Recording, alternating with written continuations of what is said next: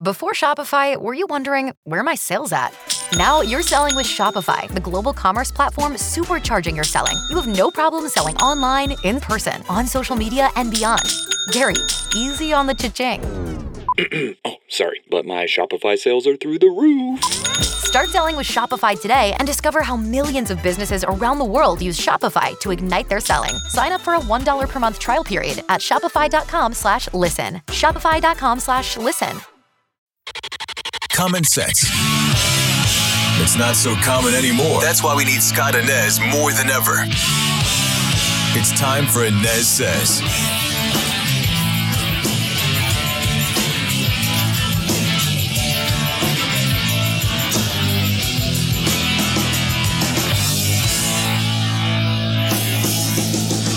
Hey there, I welcome you back to the ANEZ SEZ podcast. I'm Scott ANEZ. Thanks for climbing aboard today. You can find the podcast all over the place, including Spotify, Apple Podcasts, right there on the front page of the WDBO app. And I invite you to join me every single weekday morning for Orlando's Morning News with Scott ANEZ, 5 to 9 a.m. on WDBO 107.3 FM and AM 580. Stream us right there in the WDBO app. Well, always good to have U.S. Senator Rick Scott on the podcast. We talk about a number of things today, including how to keep our kids safe in school this year in the great state of Florida. Here's that conversation now with Senator Rick Scott. You're up for re-election. I'm just wondering who the Democrats are going to throw at you. There was another Democrat, Florida House Minority Leader Fentrice Driscoll, who announced that she'll be staying in the Florida legislature. There was a lot of speculation about her. It's a little late in the game here, Senator, and you still have no official opponent. How do you feel about running against air so far? Well, I'm sure that Chuck Schumer and the Washington Democrats are going to come up with somebody. I mean, what they want to do is they want to handpick the candidate. They want their perfect candidate. So we'll see who wants to run. But what my job is to do my job as a U.S. Senator. We won for the best constituent services team my team did in Florida. That's what they did every day, helping people. We were the best in the country in both the House and the Senate last year. And I'm going to just keep doing my job, keep fighting for Florida families, what I did as governor and what I'm going to keep doing as senator. And, the election will take care of itself. Well, I know you've been traveling around the state as part of your Keeping Our Kids Safe tour, Senator, and with school opening here in the last few weeks. Are you confident, Senator, that Florida schools are doing all they can to keep our kids safe and secure this year? I think we have to keep at it. I mean, we passed historic legislation after the Parkland school shooting, and I want to thank everybody that was part of that, including the Parkland families that made sure that happened. I've got a bill that would add trained law enforcement in every public and private school in the country. Congress, I didn't vote for it. The Democrats pushed through legislation and put another 87,000 IRS agents out there. I haven't met anybody who says, let's add more IRS agents, but they would like their schools to be safer. On top of that, we got to get this border secure. We're losing people over fentanyl, including kids as young as 13 with fentanyl. And 3, we got to really understand social media, especially this AI, better and impact it's having on our kids. And I think parents ought to be way more involved in any AI that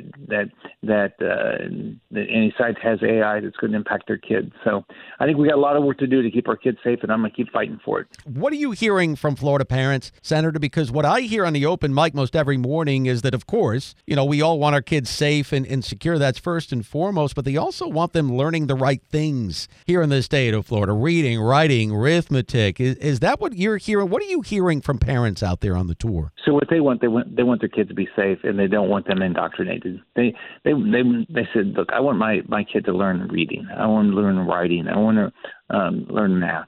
That's what I want them to learn. They're my kids. I'll take them to the church I want to take them to. I'll teach them the other things I want when I want to teach them to them. We don't need to be having our teachers teach them about sex and things like that. So the other thing they're talking about is inflation. This inflation has really devastated a lot of families. So what I hear is it really comes out of 3 things. They want self-sufficiency. It's either a job or inflation. They want their kids to get a great education because that's their future, and they want to live in a safe neighborhood.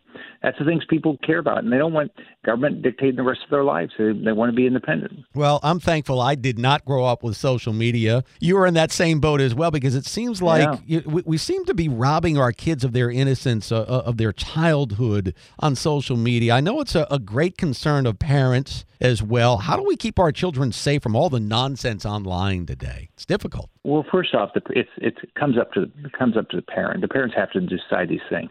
They have to decide social media is toxic. It can't be, your child says, well, Johnny's got it, so I got to have it. No, you got to say to yourself, it's not good for Johnny, but it's for sure not good for my child.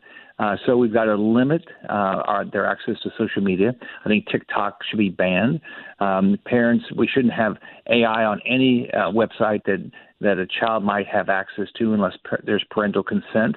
And websites like Snapchat that add AI, it's a free site, and if you want to get rid of AI, you have to pay. I want to stop that from happening. So think about the difference. When Ann and I were raising our daughters, they got cell phones when they started driving, but they didn't have all these toxic social media apps that were making them feel bad and causing all these problems with their children, the suicide rates and the shaming of our kids. So I think we've got to. It starts with the parents. But government can limit these things and make sure social media does things the right way. Fentanyl is becoming more and more of an issue, especially with kids. The ingredients of this poison is being manufactured in China. Large majority of this poison is being made in Mexico, shipped over the porous southern border right now. This stuff is all over the place. How do we keep this stuff out of the hands of our kids right now, Senator? Well, it's a scary thing for a parent. I remember raising our daughters, and we didn't have fentanyl, but we were worried about drugs. But at least the drugs back then were generally not deadly. So now these fentanyl, just a little bit, is deadly. So one, we have to secure the border. We have to secure our border. We just have to stop all this drugs from coming across. We've got to educate our kids every day about the risk of these things. But it starts with securing the border, giving our Border Patrol agents the leeway to do their job. I've got a variety of bills that would, one, secure the border, stop the fentanyl from coming across, help our Border Patrol agents that want to do it, make sure our post office is not allowing drugs to come in through the international mail process. So I've got a variety of bills.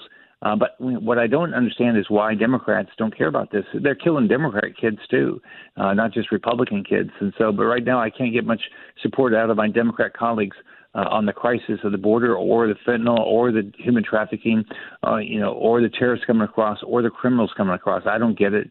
The Border Patrol, border security should not be a partisan issue. Almost everything should not be a partisan issue. We need to start working together to get things done. That's why I did as governor. We worked together to make the state a better place. We need to start doing the same thing in Washington, D.C. Senator, I saw where you and a number of other congressmen sent Secretary of State Blinken a letter recently, and you're urging him and the administration to pull out of this agreement that has allowed the U.S. and China to collaborate on science and technology innovations, set to expire this month. Do you think that Blinken and the Biden administration will heed your suggestion? I'm really concerned. Everything the Biden administration does is to support China. Everything they do it all the time. It seems like they must, the Chinese must have something on Biden because he gives in. Like we got a bill passed that we would not buy any more solar panels made with slave labor in China, and Biden waived it.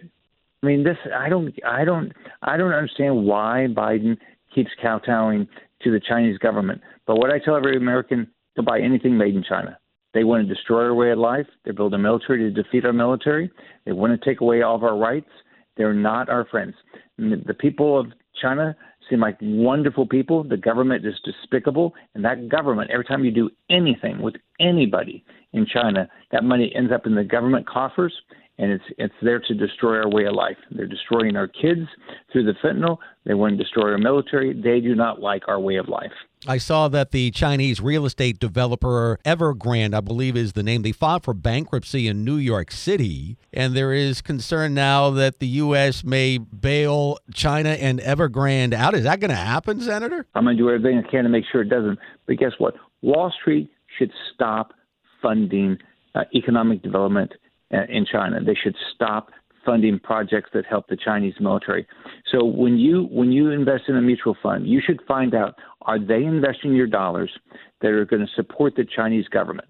If they do, you should sell that mutual fund and get out of it. I mean, the Chinese government wants to destroy your family, your way of life. And so Wall Street has got to say, we're going to stop doing this. And so I'm going to keep fighting this stuff. If you buy, by the way, if you buy Chinese stock, they're not complying with general accounting principles like American companies do. They don't comply with these things. So we don't have any idea if those are real numbers or not. So we've got to make sure that we stop Wall Street from funding Chinese companies. Much appreciation to Senator Rick Scott for the conversation here on the ANEZ SEZ podcast. That's going to wrap it up for the podcast today. Join me on the radio every single weekday morning. Orlando's Morning News with Scott and Nez, 5 to 9 a.m. on WDBO 107.3 FM and AM 580. I'll see you next time.